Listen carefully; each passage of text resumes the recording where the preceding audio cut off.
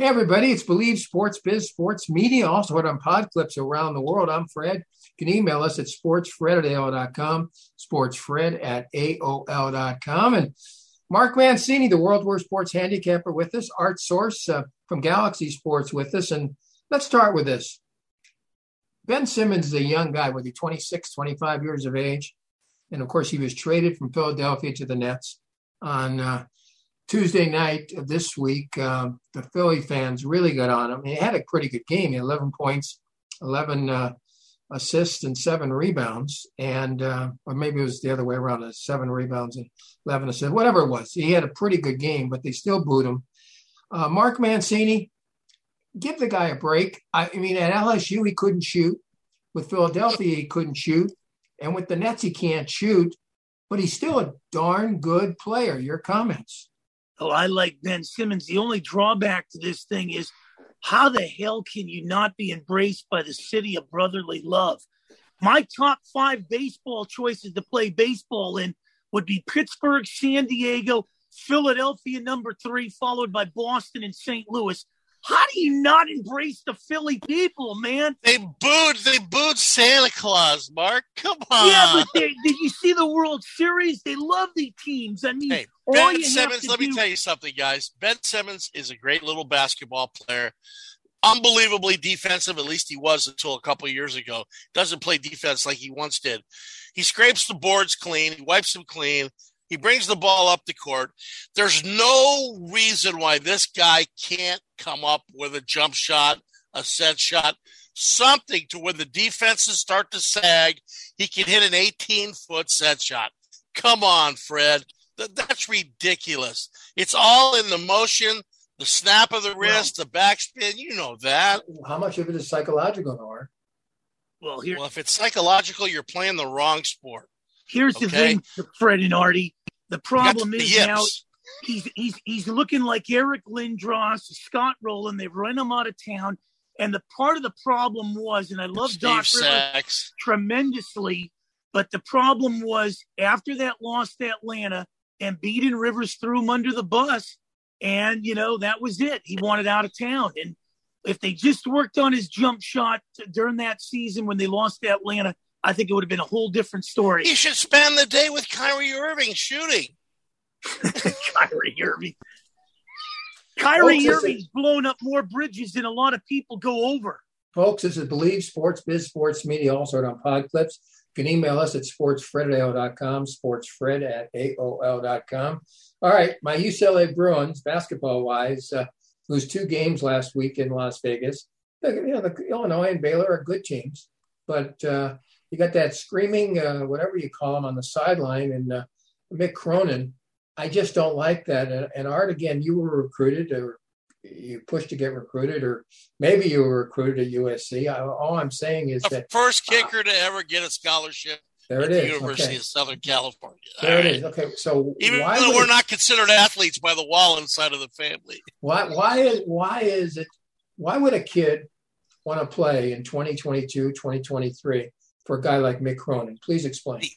Because it's the University of California, Los Angeles. It still has the greatest tradition of college basketball.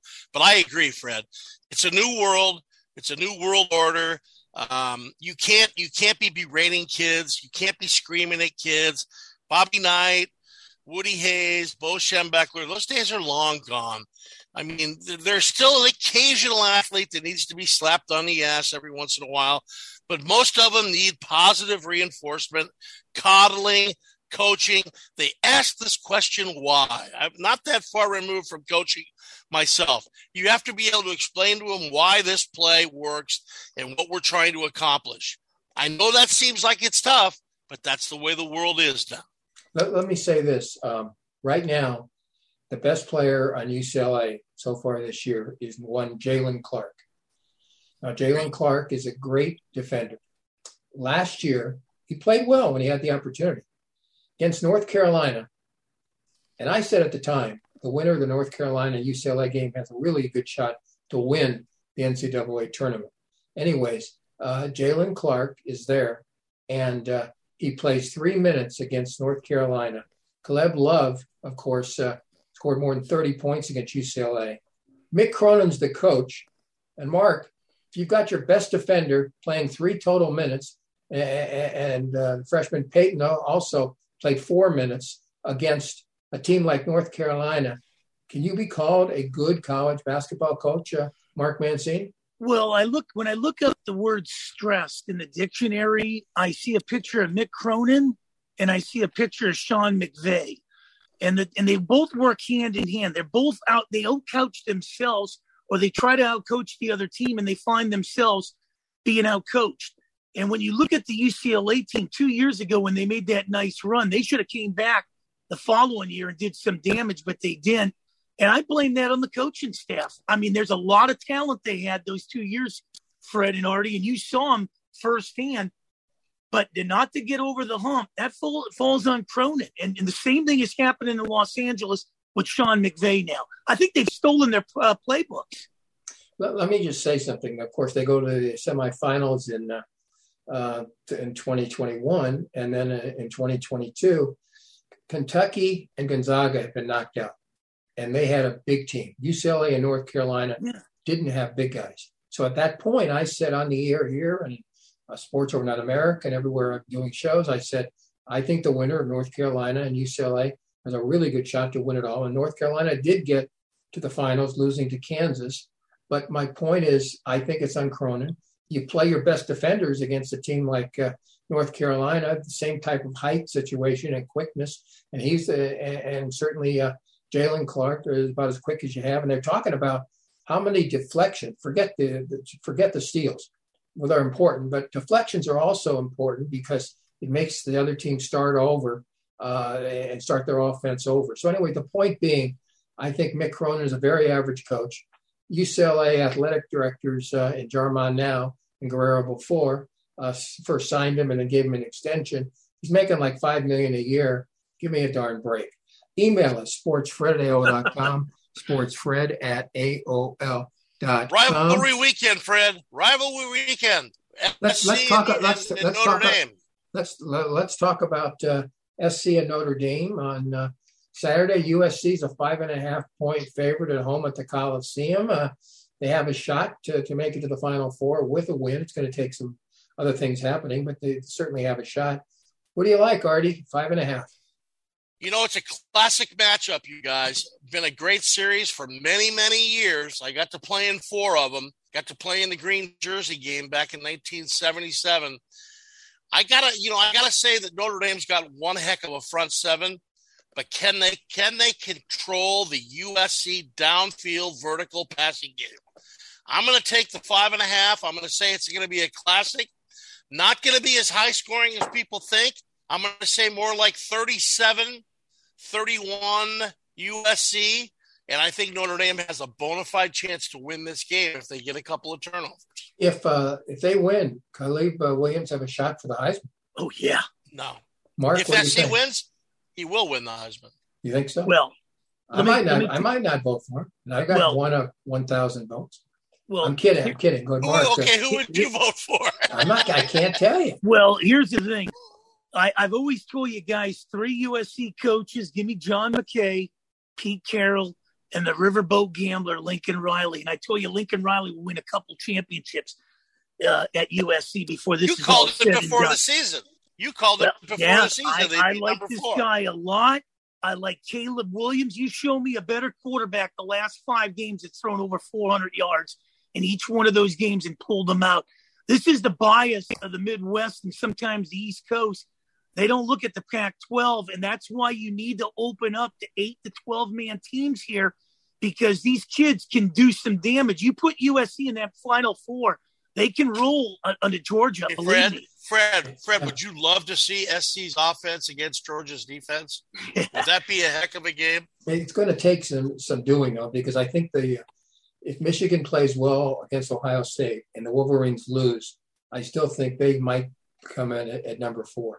And I think that's the problem for USC. Really? I just really? don't. Because I think the committee, now that Tennessee's not there, they still want that high scoring, that splashy. What does Mike Tomlin call them? Splash plays, Fred? Well, and then how do you keep LSU out if they beat Georgia? They'll get into it. And TCU, They're remarkable. All they do is win.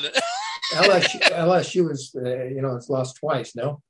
Yeah, but if they beat Georgia, they're ahead. You bring them into the equation. Yeah, Mark, the sad part, Fred, the sad part is this would have been the perfect year for the 10-team or 12-team playoff. Yeah. Because it's other than Georgia, truly, which has been a dominant team. Although I got to tell you, Kentucky gave them all they could handle last week at Kroger Field up there in Kentucky. I mean, it's so sad that we've got 7, 8, 9, 10 good teams, and I'll even throw UCLA in there. You don't want to play UCLA. If it was a 16-team playoff, in a one-game situation, you don't want to play UCLA. There's just that much parity in college football, and it's exciting. I just wish they could have got it done. We'll see what happens, but it is rivalry weekend. We got the Egg Bowl.